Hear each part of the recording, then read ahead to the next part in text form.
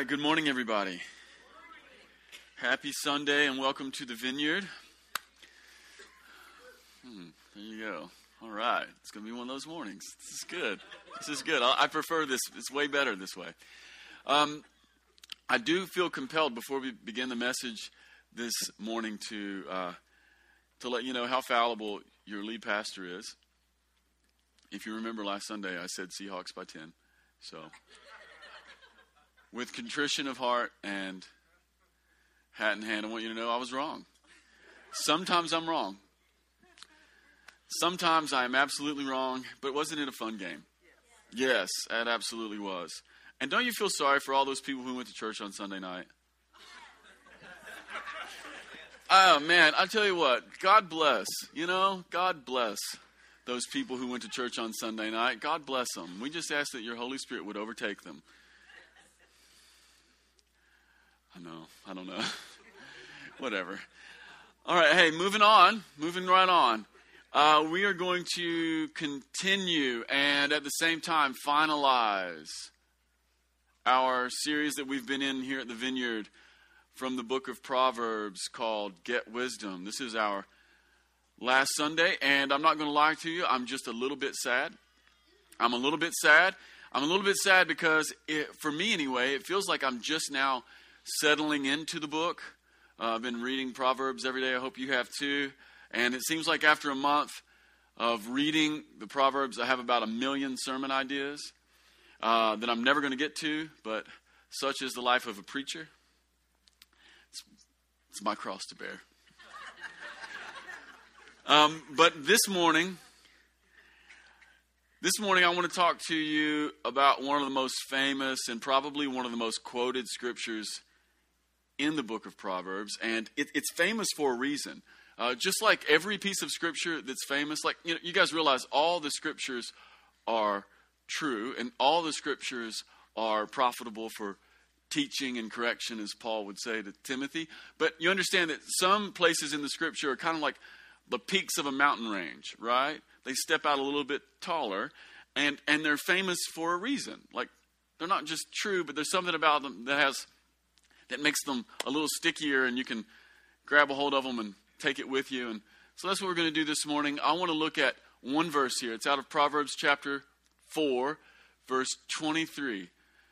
This is what Solomon says. He says, "Keep your heart with all vigilance, for from it flow the springs of life." Now, I'm having a hard time this morning. I'm going to try that again. Keep your heart with all vigilance, for from it flow the springs of life. Wow. Maybe your translation says what? Guard your heart. That's what we're going to talk about this morning. I want to talk a little bit about guarding your heart because it's the wellspring of life. I had another message already prepared and I chucked it so we could talk about this. Really good message about how Solomon ended up in ruin. Anyway.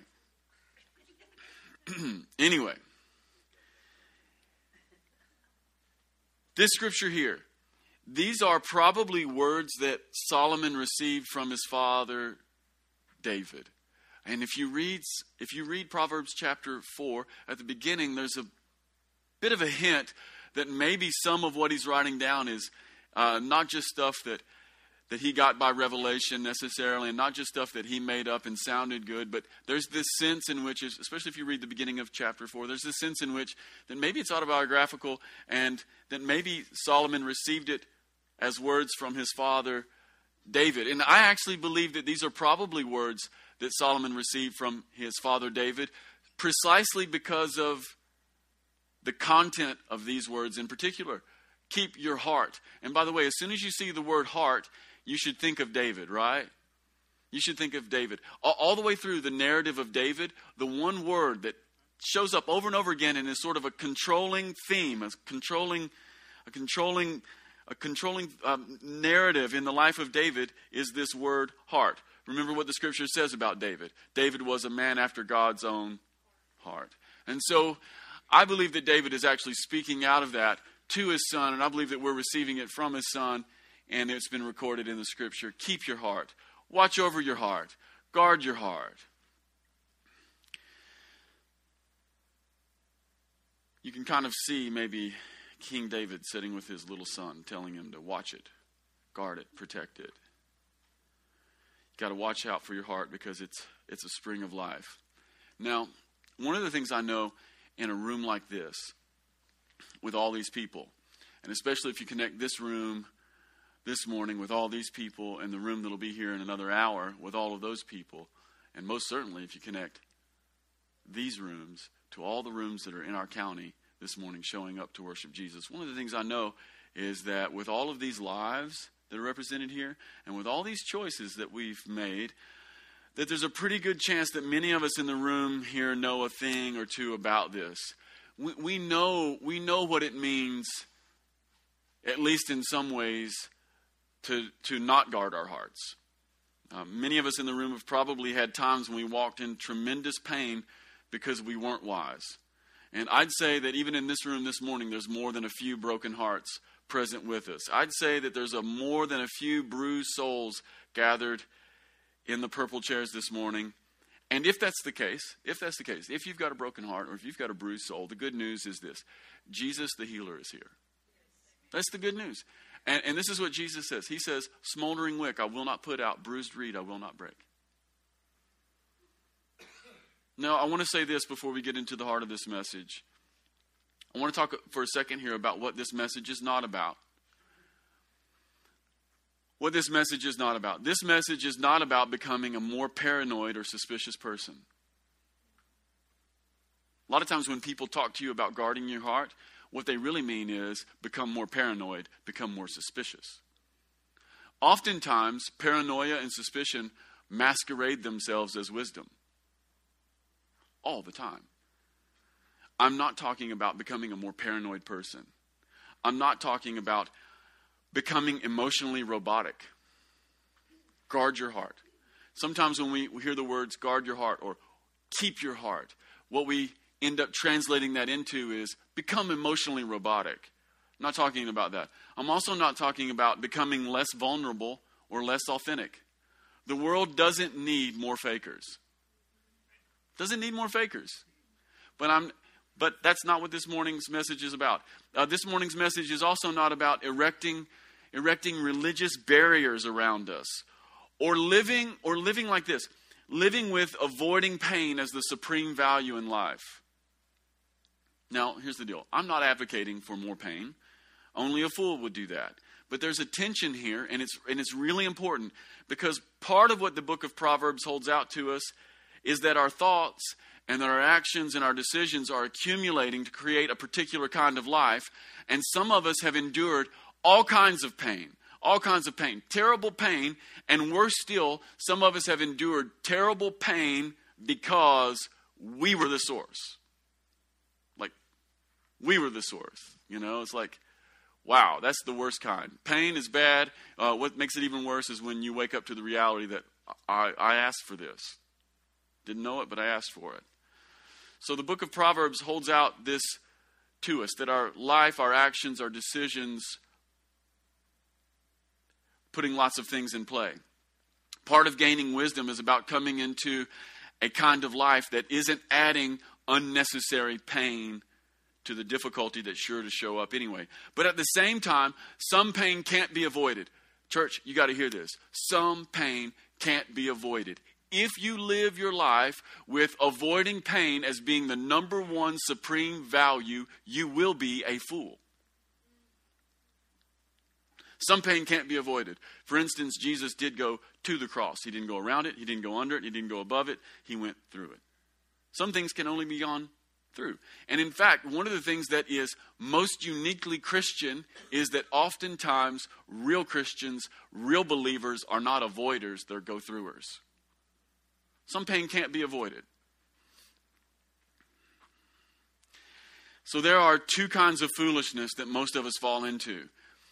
On the one hand, a lot of us are blind. We live life blind, what we might call not guarding our hearts, and we find a heaping pile of disaster. Or, on the other hand, we live life as avoiders, doing anything to go around pain, and in the process, we waste valuable time and energy only to end up hurt along the way. There's nothing There's nothing that I know of that's more soul crushing than being a pain avoider who ends up hurt. That's the problem with being a pain avoider, is that you will work doubly hard to try to avoid pain. You will waste time. You will waste emotional energy. You will waste other resources. And at the end of the day, some things can't be avoided and you get hurt anyway. Wow. Foolishness. Two kinds of foolishness. So what is this message about? It's not about becoming paranoid. It's not about becoming emotionally robotic. And it's not about becoming a less vulnerable person. What is guarding your heart? What is keeping your heart? What is it about? Well, it's about becoming more aware. It's about becoming, first, more aware of our own hearts, more aware of our own souls, our motivations, our emotions, and the subtle currents of our interior life, what you might call your soul weather. Everybody's got weather on the inside. I don't know if you were aware of it this week or not, but this week here in Central Kentucky, we had probably as impressive a string of beautiful sunrises and sunsets that I've ever seen. Did you guys notice that? Like, every morning was gloriously beautiful. And I think Friday night might have been the most beautiful sunset I've ever seen in Kentucky. Did you guys see that? And everyone's like posting their Instagram pictures of it. And it's like, oh, that kind of sucks. And in real life, it was incredible. River told me, don't post it, Dad, because you can't capture it. Right? On Friday night, I'm driving to E-Town with my kids. Well, some of my kids. I got like 1 million of them. And I'm driving to E-Town with some of my kids, and it's Magnolia, and it's River, and it's Rowan. And the sunset it's stunning. I told the kids, this is as beautiful as I've ever seen. This is actually better than Maui. I don't even know how that's possible. It was better than Maui. You know, it's intense. And Maggie from the back of the van says, red at night. Sailor's delight. Yeah, just like that.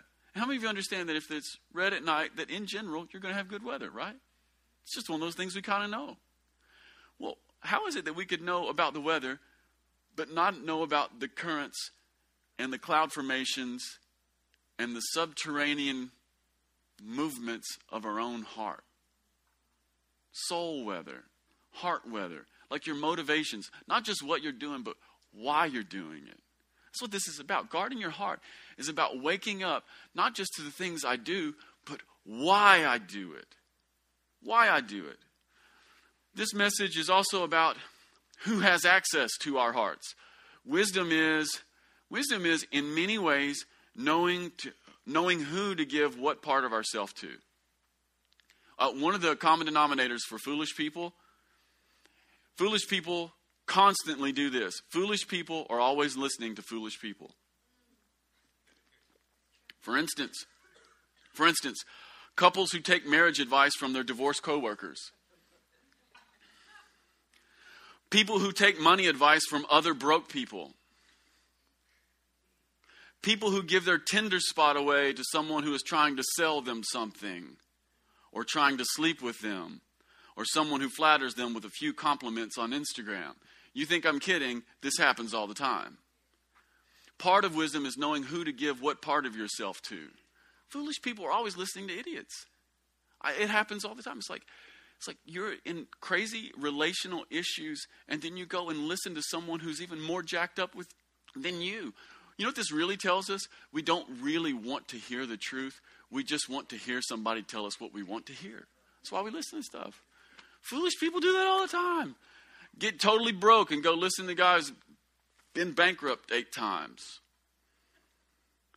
Give our Tinder spot away. This is really common. Probably one of the most common things. Just giving our Tinder spots away to people who are trying to sell us something or sleep with us.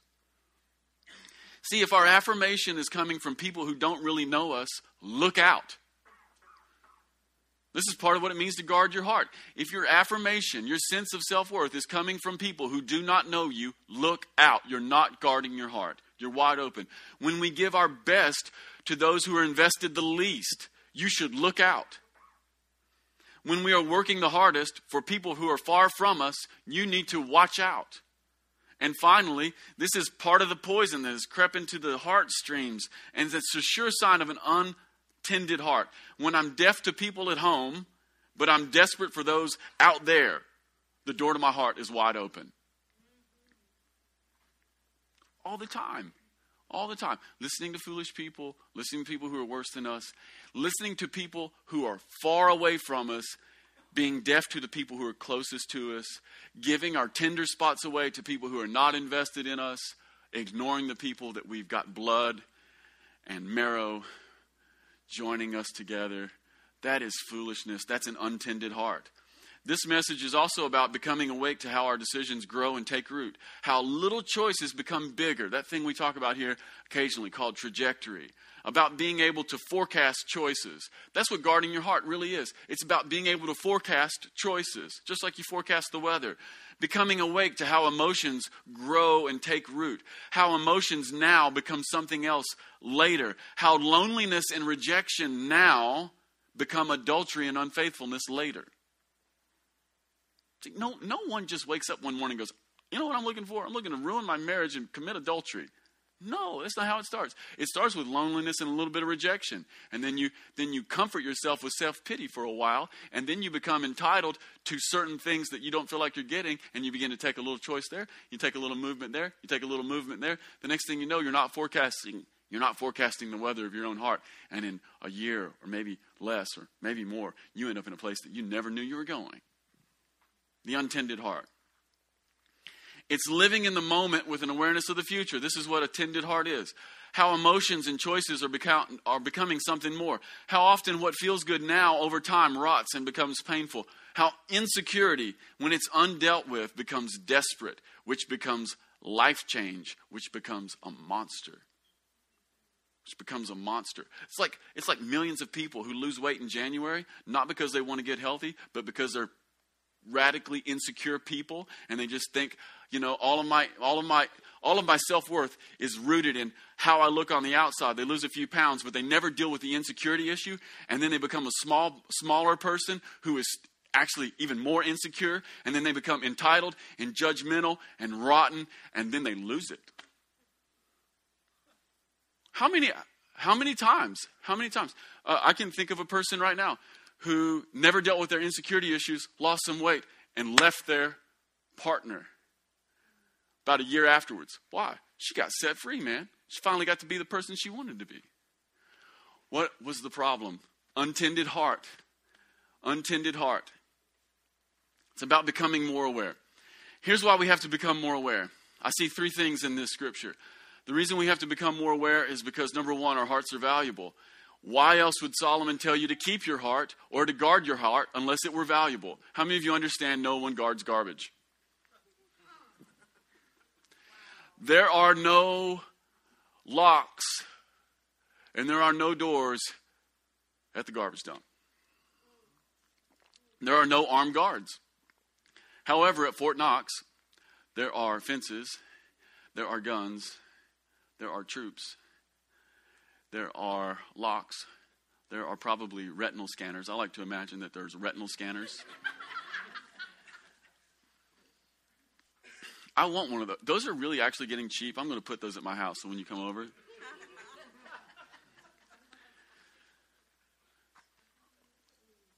We have to take up this issue of guarding our heart because it's actually valuable. No one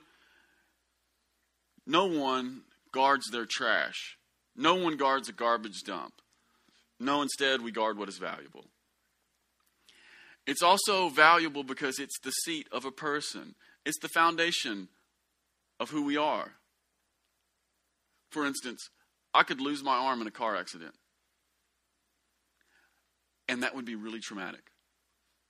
Like, it would be really, really, really traumatic. But my arm, whether I have it or whether I lose it, is not able to access the rest of my person without my heart's permission. Losing my arm can only ruin my life if my heart lets it. Does that make sense? Why? Because the heart is the foundation. See, the heart is treasure because invisibly and powerfully it's touching the whole person. Like who you are, springing up from the inside. It's the reason that Solomon uses this image of springs of life. And we'll talk more about that in a moment. The second reason we need to guard our heart, not only because they're valuable, but because our hearts are the source. This idea that it's the spring. It invisibly touches the whole person. Solomon uses the image of a stream of life or a fountain of life or a spring. Springs are sources. They're headwaters in some ways. And when I was growing up, my dad had about 13 acres. And on our 13 acres, there were a lot of springs. There was a creek that ran behind our house. It's called Pinch Creek. And I can think of at least 3 or 4 natural little bubbling springs that bubbled up right out of the ground and ran down into the creek and added to it, right? Springs are sources. Water bubbles up from hidden underground aquifers that comes to the surface and it trickles out of the spring. And this happens both in the rainy season and the dry season. So your heart has life in rainy and dry seasons. There's always a flow. There's hidden reservoirs in our lives coming up from the deep. Every spring is fed by something. It's drawing on something. And in the case of Kentucky, every spring is drawing from lots of somethings. Runoff and rainfall and these underground streams, these underground aquifers, they bubble up. And so part of what Solomon is saying is that you have to watch over what you feed on because it eventually becomes who you are. Watch over what you draw from. Watch over what you draw from. This is what it means to guard your heart. You got to watch over what you draw from. And we're just going to look at maybe 3 or 4 things really quick. This is not a comprehensive list. This is the part where I need you to be real smart and apply it in new and various ways, right? One of the things we need to watch over is our friendships. This is so huge. You know, it's actually pretty good advice. Someone once said that we are, all of us, as individuals, we are a rough estimate of the 5 people we spend the most time with, right? Makes sense, doesn't it? It's kind of one way to look at it. Think about the people that you hang out with the most, the 5 people you hang out with the most. Somehow you're a rough estimate of all those people.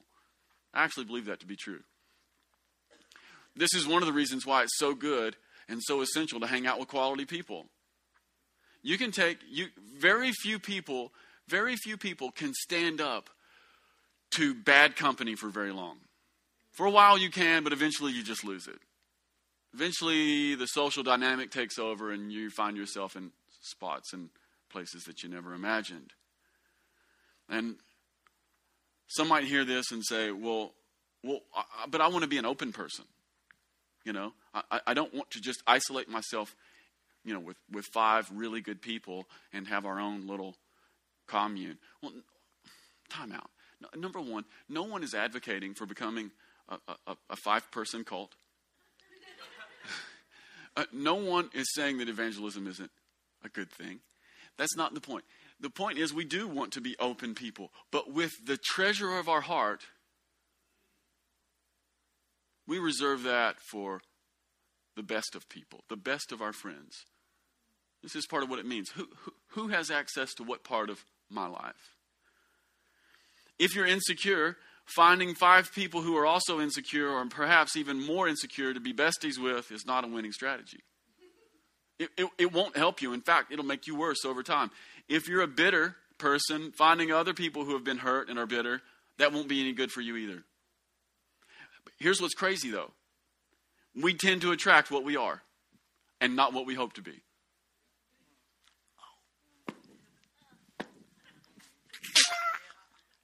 But it's true. You tend to attract who you are and not what you hope to be. Which is why crack houses are full of addicts.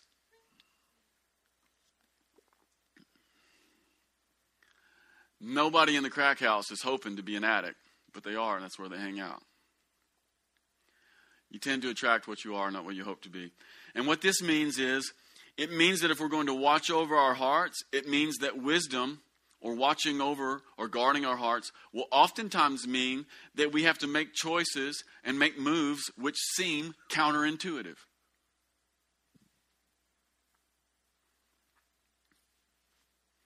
So it might mean that what you and I need to do right now as we watch over our friendships and who we give the treasure of our heart to, because we naturally attract a certain kind of person which may or may not be beneficial to us, it might mean in order to take a beneficial step forward, we have to make a step that is counterintuitive and feels vulnerable and is scary to us, and begin to reach out to a new kind of person rather than the one we've always been with, who is currently solidifying us in the position that is currently killing us. Does this make sense?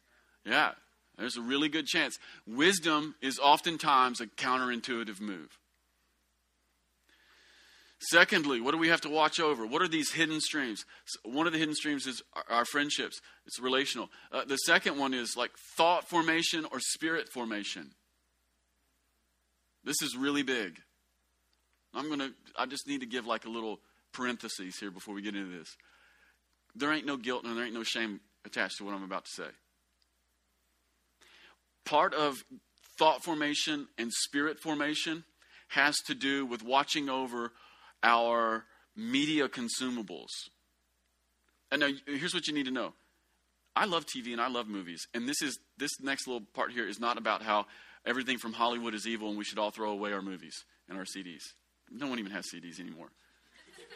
How we should stick Spotify in the oven. I mean, it's not that. But it is about how, without some attention given to guarding our hearts, a toxic stream can enter into our spring. Let me just put it this way. Some of the most current polls show that 57% of Christians read their Bibles less than 4 times a year. Same poll shows that only 26% of Christians are regular readers, meaning more than 3 times a week. Now, you tell me what is driving the bus if that's true. Right? Where's the formation coming from? See, your heart is not a vacuum. It will be formed. It will be formed.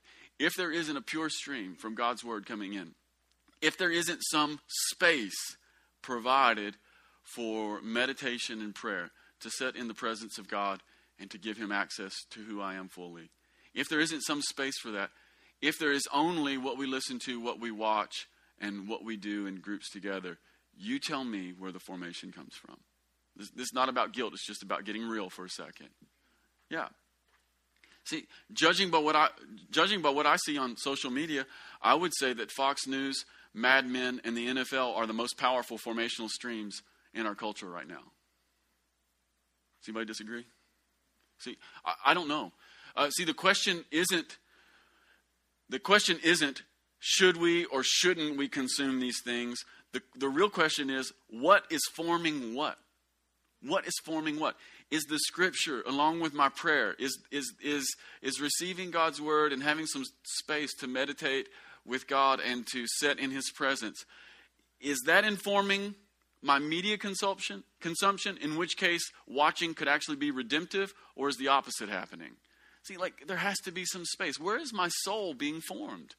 By whose opinion? By whose opinion? If I have a formed soul by the Spirit and by the Word of God, then I can receive anything. I can receive almost anything, and it can be a redemptive process. Without those two things, it will be a silent, toxic stream, and there will be a voice in there. There will be a voice that will grow louder and louder over time, and it will cause me in many, many ways to become totally blind and totally deaf to who God is. Thirdly, little streams to watch over. Little streams. Thirdly, our histories. Every person has a history. Every person in the room has a history. This is part of our inheritance. And some of you received a better inheritance than others in the room. Let's just be honest for a moment, right? Your history, how you grew up, the home you were born into, the way and the culture and the style of leadership or lack of leadership. Some of us in the room were raised like wild animals. Some of us in the room never even got a chance to be a wild animal.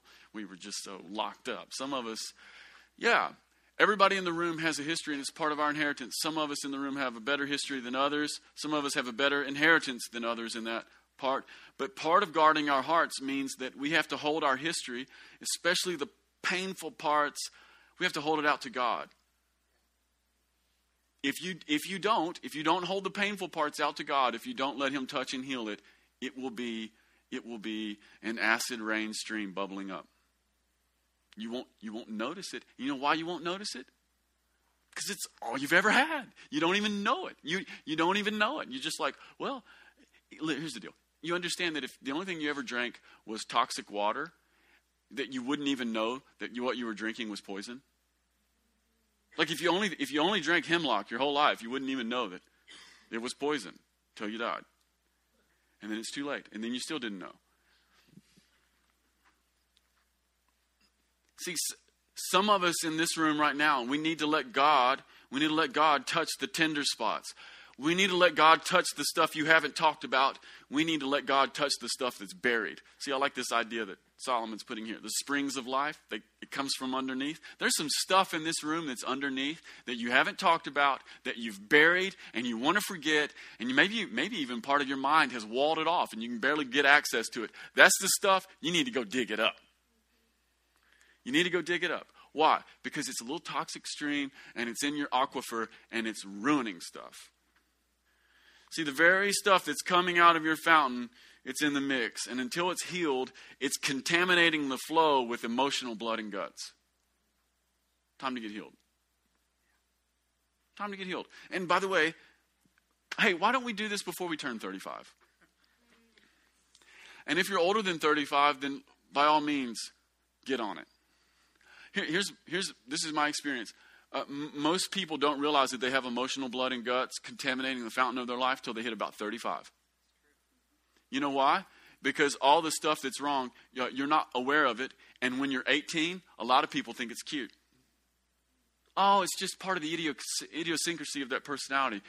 We leave people space to be who they are, to be an individual. Well, it's not amplified yet. It's not amplified through the years. And so when you're 18, there could be something in your life that is coming through your underground stream, and it makes you maybe a little unique, a little weird sometimes, or a little hard to be around, but not really, because you're just 18 and that sucker hadn't grown up. It's not a giant python. It's just a 6-inch baby snake, It's just tiny. And so, it's not really such a big deal. It's just it's the unique part of who they are. And then that keeps happening, and that keeps happening, and that keeps being unformed, and it's unformed, and it's unformed, and it grows, and that stream keeps coming, and you get to 35, and you're like, holy crap, my life is ruined. Like I'm a jerk, like I'm a total jerk, like I'm angry, I have anger issues, I have lust issues, I have acquisition, got to buy all my stuff issues because I just got to do it. See, you got to be about 35 before you can run up about $40,000 on your credit card because they don't let 18-year-olds do that. See, at 18, your credit card balance is only $1,000, and everybody's like, well, it's not great, but it's just $1,000, not a big deal. You get to be 30 and you got 40 on one credit card, and that doesn't include your house payment or your car payment or your kids' tuition or this. And then you're like, what happened? Underground stream, emotional blood and guts in the water, contaminated. Time to get healed. Does that make sense? We could go on. We could actually do this all day, and I'm running out of time, so I'm going to keep moving. I have some more, but we're just going to keep moving. See, all of these are important underground streams that are comprising the fountain of your life and of my life. And they need attention because Solomon said that they have flow. And that's the real trouble with the spring. The trouble with the spring is it never stays put. A spring always has flow. It's the headwater to a stream. So watching over our hearts, guarding our hearts, keeping our hearts is not just for us as individuals, but it's also for our families, it's for our faith communities and our neighborhoods and so on. A toxic heart is not a private affair. This is what you need to know. Your toxicness is not a private affair. It's always flowing out. It will touch your family first and deepest. And then it will come into this house. And all your stuff gets spilled around in here. And then it touches the wider community. Well, as the pastor of this house, I would like to say it's my dream that this would be a toxic-free zone. That's one of my dreams. Is I pray that sometimes. God, would you make my church a toxic-free zone? Not that toxic people wouldn't come, but they would just get healed. That's what we want, right? Like, see, toxicness is never a private affair because Solomon says it's a fountain. It flows and it goes. And a toxic stream pollutes more than itself. See, wisdom is looking down the road. What is comforting today may be distressing tomorrow and a nightmare the day after next.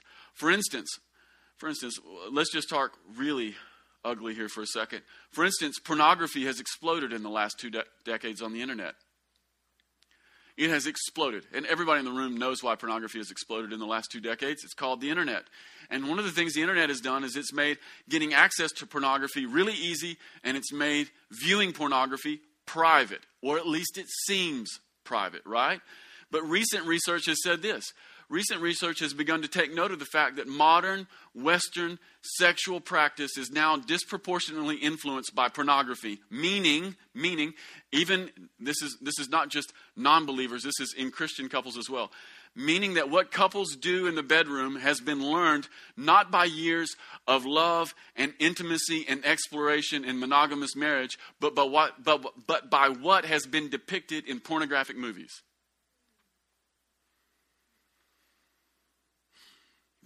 Everybody understands what I'm saying, right?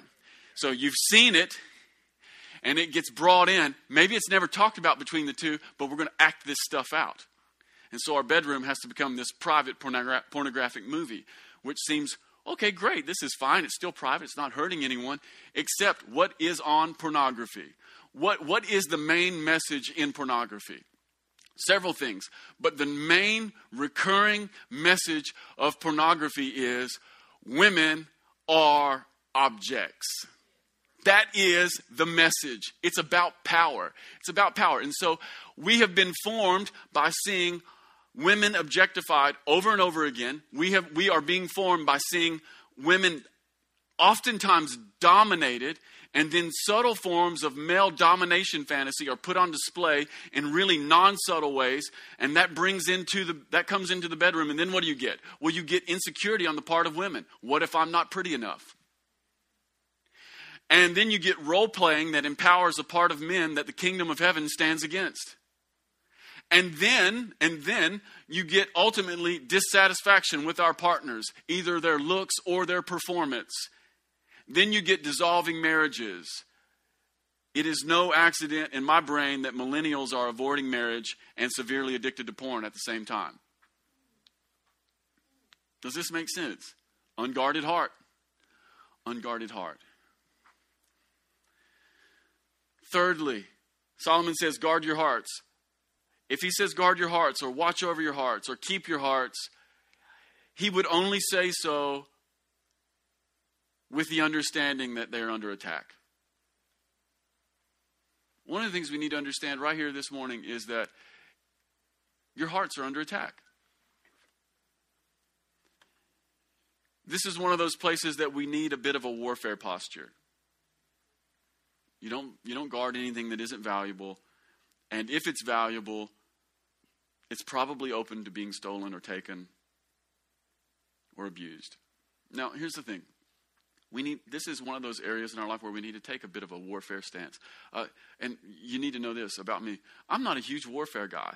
Like, I don't look for demons in every bush. In fact, I look for ways to say it's not a demon.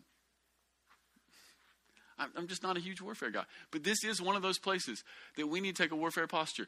Church, everybody in the room needs to wake up.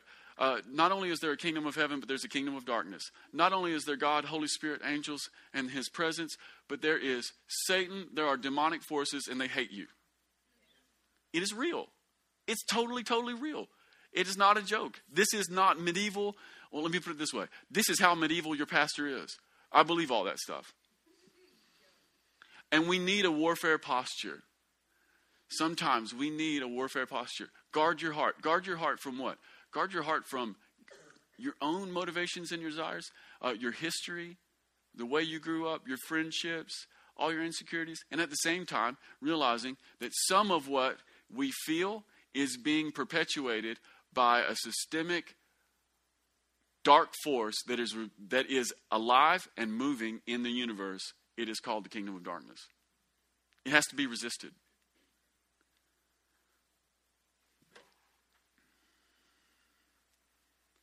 This is one of the places that prayer comes in.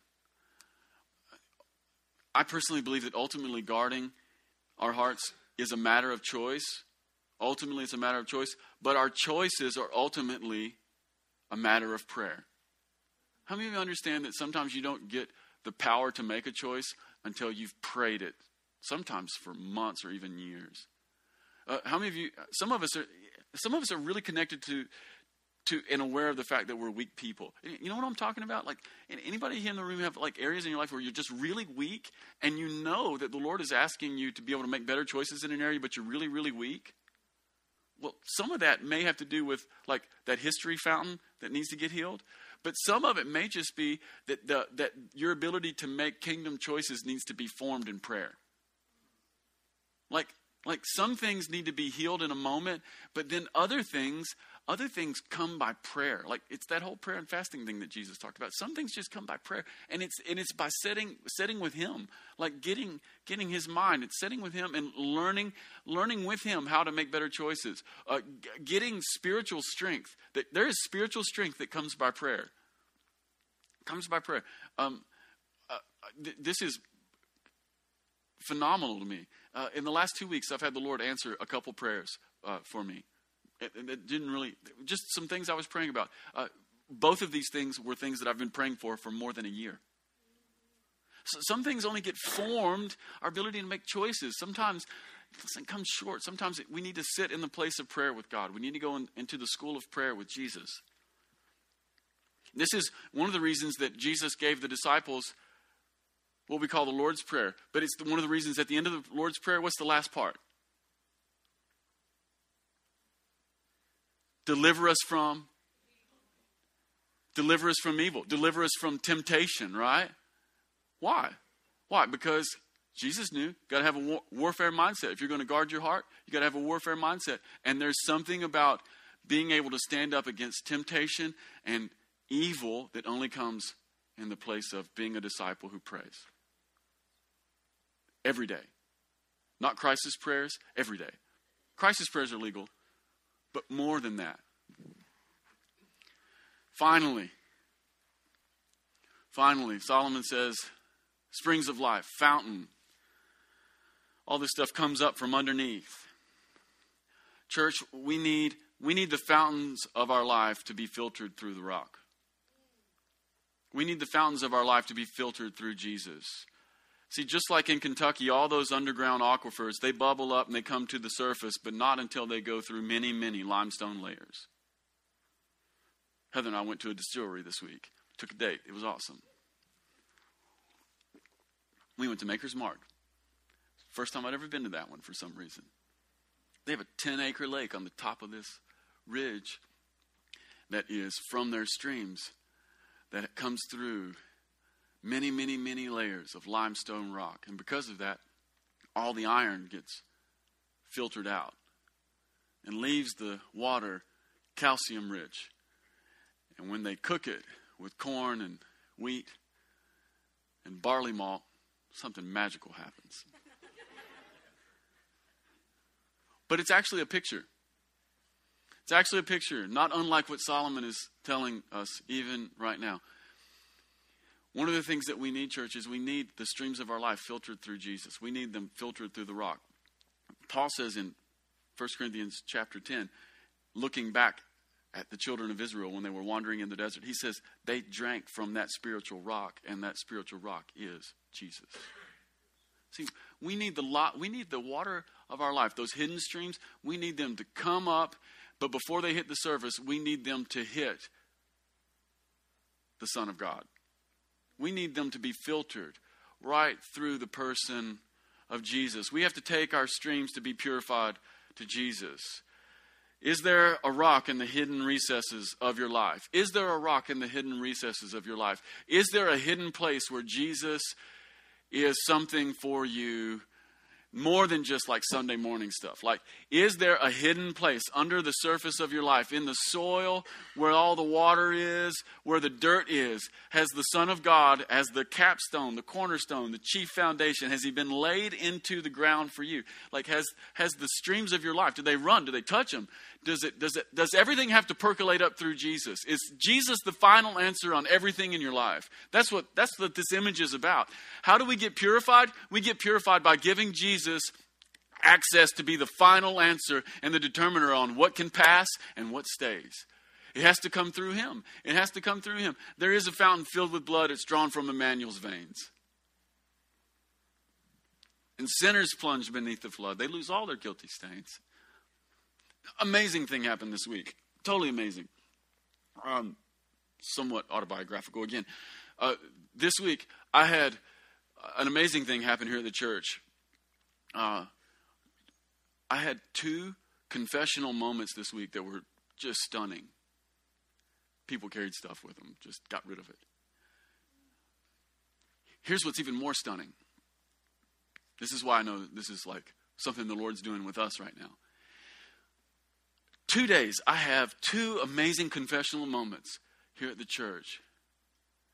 They came after the very days that I was teaching at the university, and right now I'm Dr. John Hurchin's graduate assistant, and we're doing general letters together, which Hebrews through Jude, and right now we're in Hebrews, and this week my portion of the class session was to teach on Jesus, our great high priest, who takes away our sin and becomes the sin offering for us and purifies us from all unrighteousness. And as soon as I get done teaching that, I come to my office and I meet people who get crazy stuff out into the open. What is Jesus doing here at our church? He's becoming a filtration rock. It's set underneath the surface.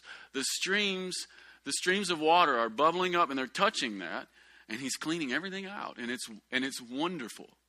It's wonderful. The question this morning is, have you laid Jesus into the dirt of your life? Have you laid him down into those hidden places, into those resources? Does he have access? Does he have access? Is he allowed to be the final answer? Guard your heart.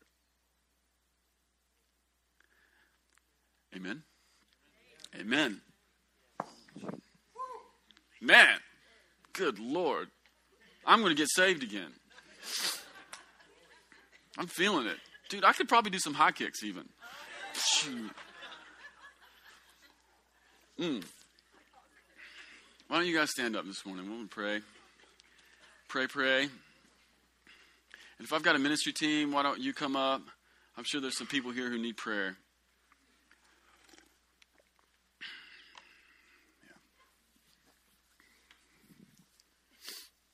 While they're coming, is there anybody in the room who has never laid Jesus into the dirt of their life to be the filter and the final word? Is there anybody in the room who needs to say yes to Jesus? I give terrible altar calls, by the way. This is one. I'm committed to being the most unhyped altar call guy in the world. I'm not going to twist your arm. But is there anybody in this room who needs to say yes to Jesus? Maybe for the very first time, you never follow the Lord and you need to. You know, it's like, wow, I got to do this. I got to do this. If that's you, just put your hand up. Anybody here? Anybody? Going once. Going twice. Not you, Marcus. You're already saved. You're in. Hallelujah.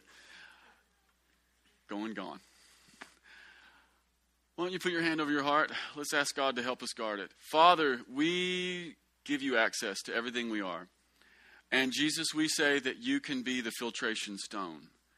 That you can be the limestone in the soil of our life. God, we ask that all of our streams would begin to run to you. God, we ask that all of our choices, all of our decisions, all of that internal weather, that it would be filtered through you. God, we ask that you would cause us to wake up, that we would become aware of all the ways that our choices, our friendships, our insecurities, all the ways that we receive this and that is becoming a formational moment, making us into a person who is either more fit or less fit for your kingdom. God, help us guard our hearts. And on the days that we do a terrible job, we trust that Jesus is our rear guard. And on our worst moment, we trust that Jesus says, I've got it. In your name, amen. Give somebody a high five and a hug.